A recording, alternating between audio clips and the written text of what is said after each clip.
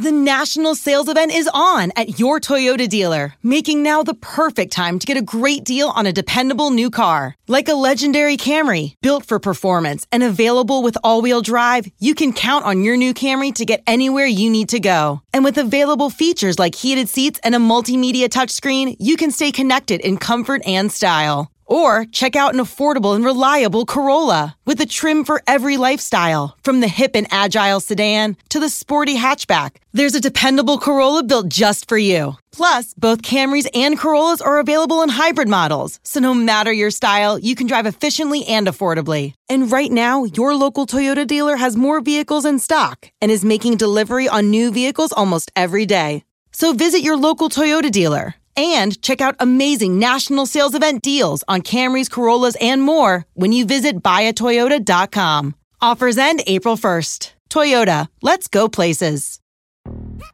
Yo, Trey. Kevin, what's up, man? You know, I've been thinking, what would have happened if the NBA never vetoes the Chris Paul trade to the Lakers and we get CP3 in the same backcourt as Kobe in LA? Well, you get a very happy Jack Nicholson, for sure. And the Lakers probably win a bunch more championships. CP3 finally gets a ring or two or three, and the Kardashian empire is forever altered. What did you just say? Hey, everybody, I'm Trey Wingo. And I'm Kevin Frazier, and we're teaming up on a new weekly sports podcast from Wondery, Alternate Routes. As former Sports Center anchors and current sports obsessives, we're consumed by all the what-if questions that make being a sports fan so excruciatingly fun. If you're like us, then you also live and die on the fallout from every drop pass. Or play call. Each week on Alternate Routes, we'll take a flashpoint in sports, break down what actually happened, then explore every alternate scenario and the ripple effects it would have caused. Follow Alternate Routes on the Wondery app or wherever you get your podcasts. You can listen early and ad-free right now by joining Wondery Plus.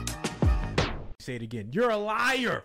Calling Daryl Morey a liar. Twice saying he'll never play for the Philadelphia 76ers as long as Daryl Morey is the GM here. So I feel like we're going to have two different takes here. I'm going to be honest with you. I am Team James Harden.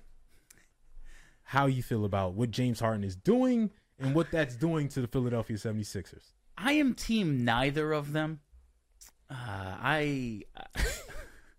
We're in Philadelphia, and I guess the team does technically play here. But after Game 7 against the Celtics, I advocated for the removal of Philadelphia from their name. They can be they can be the Josh Harris 76ers. They can be the Camden 76ers. So harsh. I'm sorry, you don't represent this city when you do what you did in that Game 7 against Boston.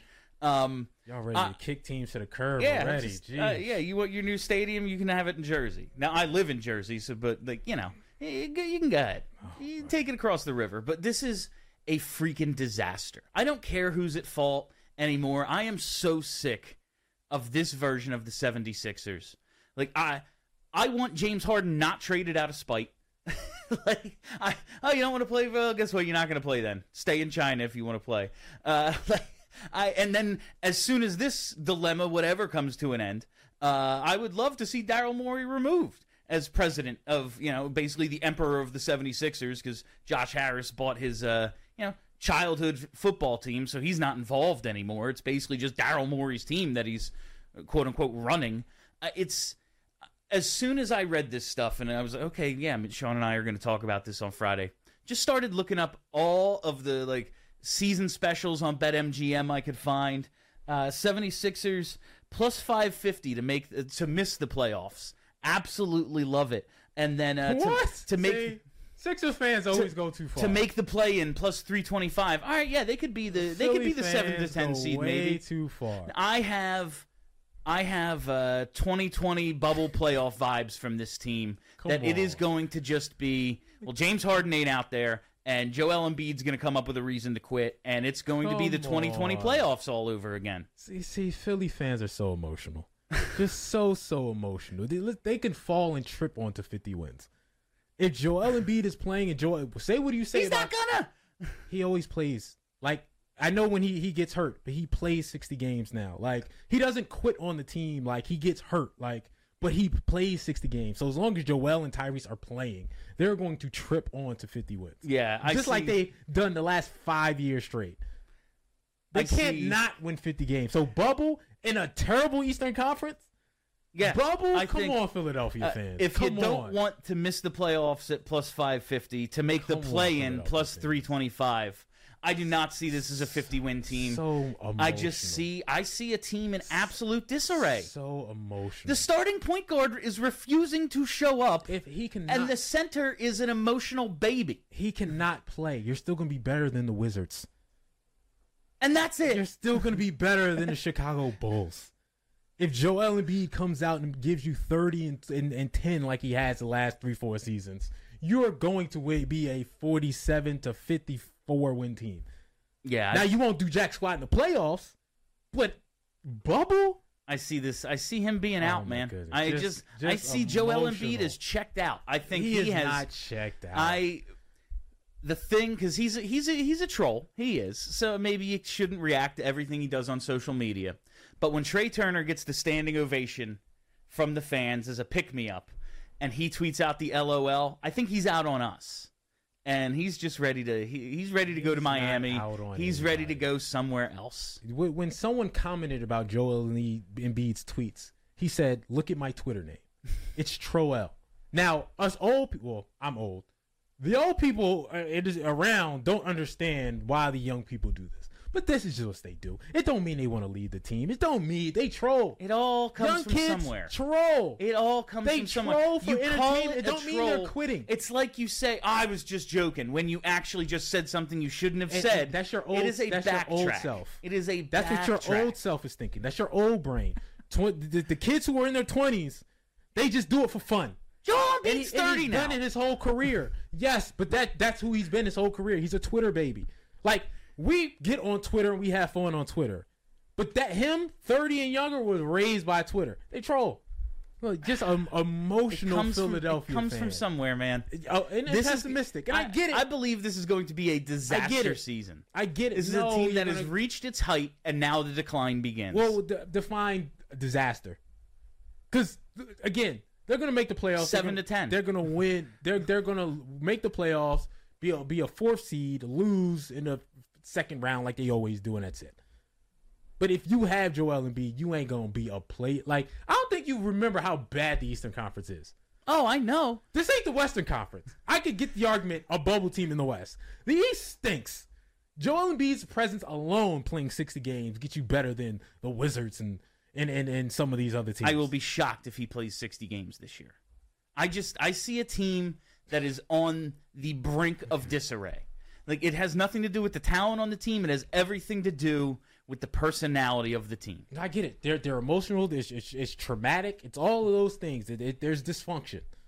But talent-wise, if Joel plays, you ain't going to worry about a bubble in the Eastern Conference. I'm going to promise you that to make you feel better. I know this doesn't make you feel better. But you ain't got to worry if Tyrese Maxey and Joel Embiid play 60 games.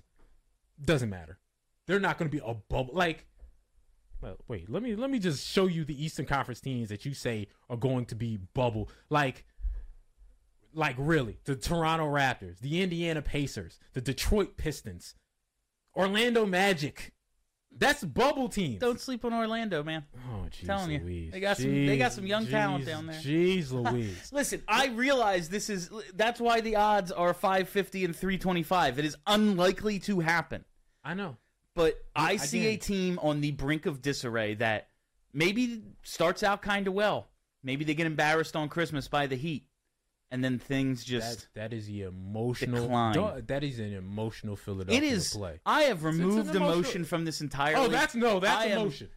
I watched a team flat out quit after they took a 3-2 series lead and had a fourth quarter lead in Game 6 to win. I watched them quit. And then I watched their starting point guard say he's never playing for the team again and is outwardly talking trash on the general manager / his ex-best friend. Yeah. Like, the guy he's talking about is a dude who has a picture of them hugging in his office. Listen, I don't deny any of those things.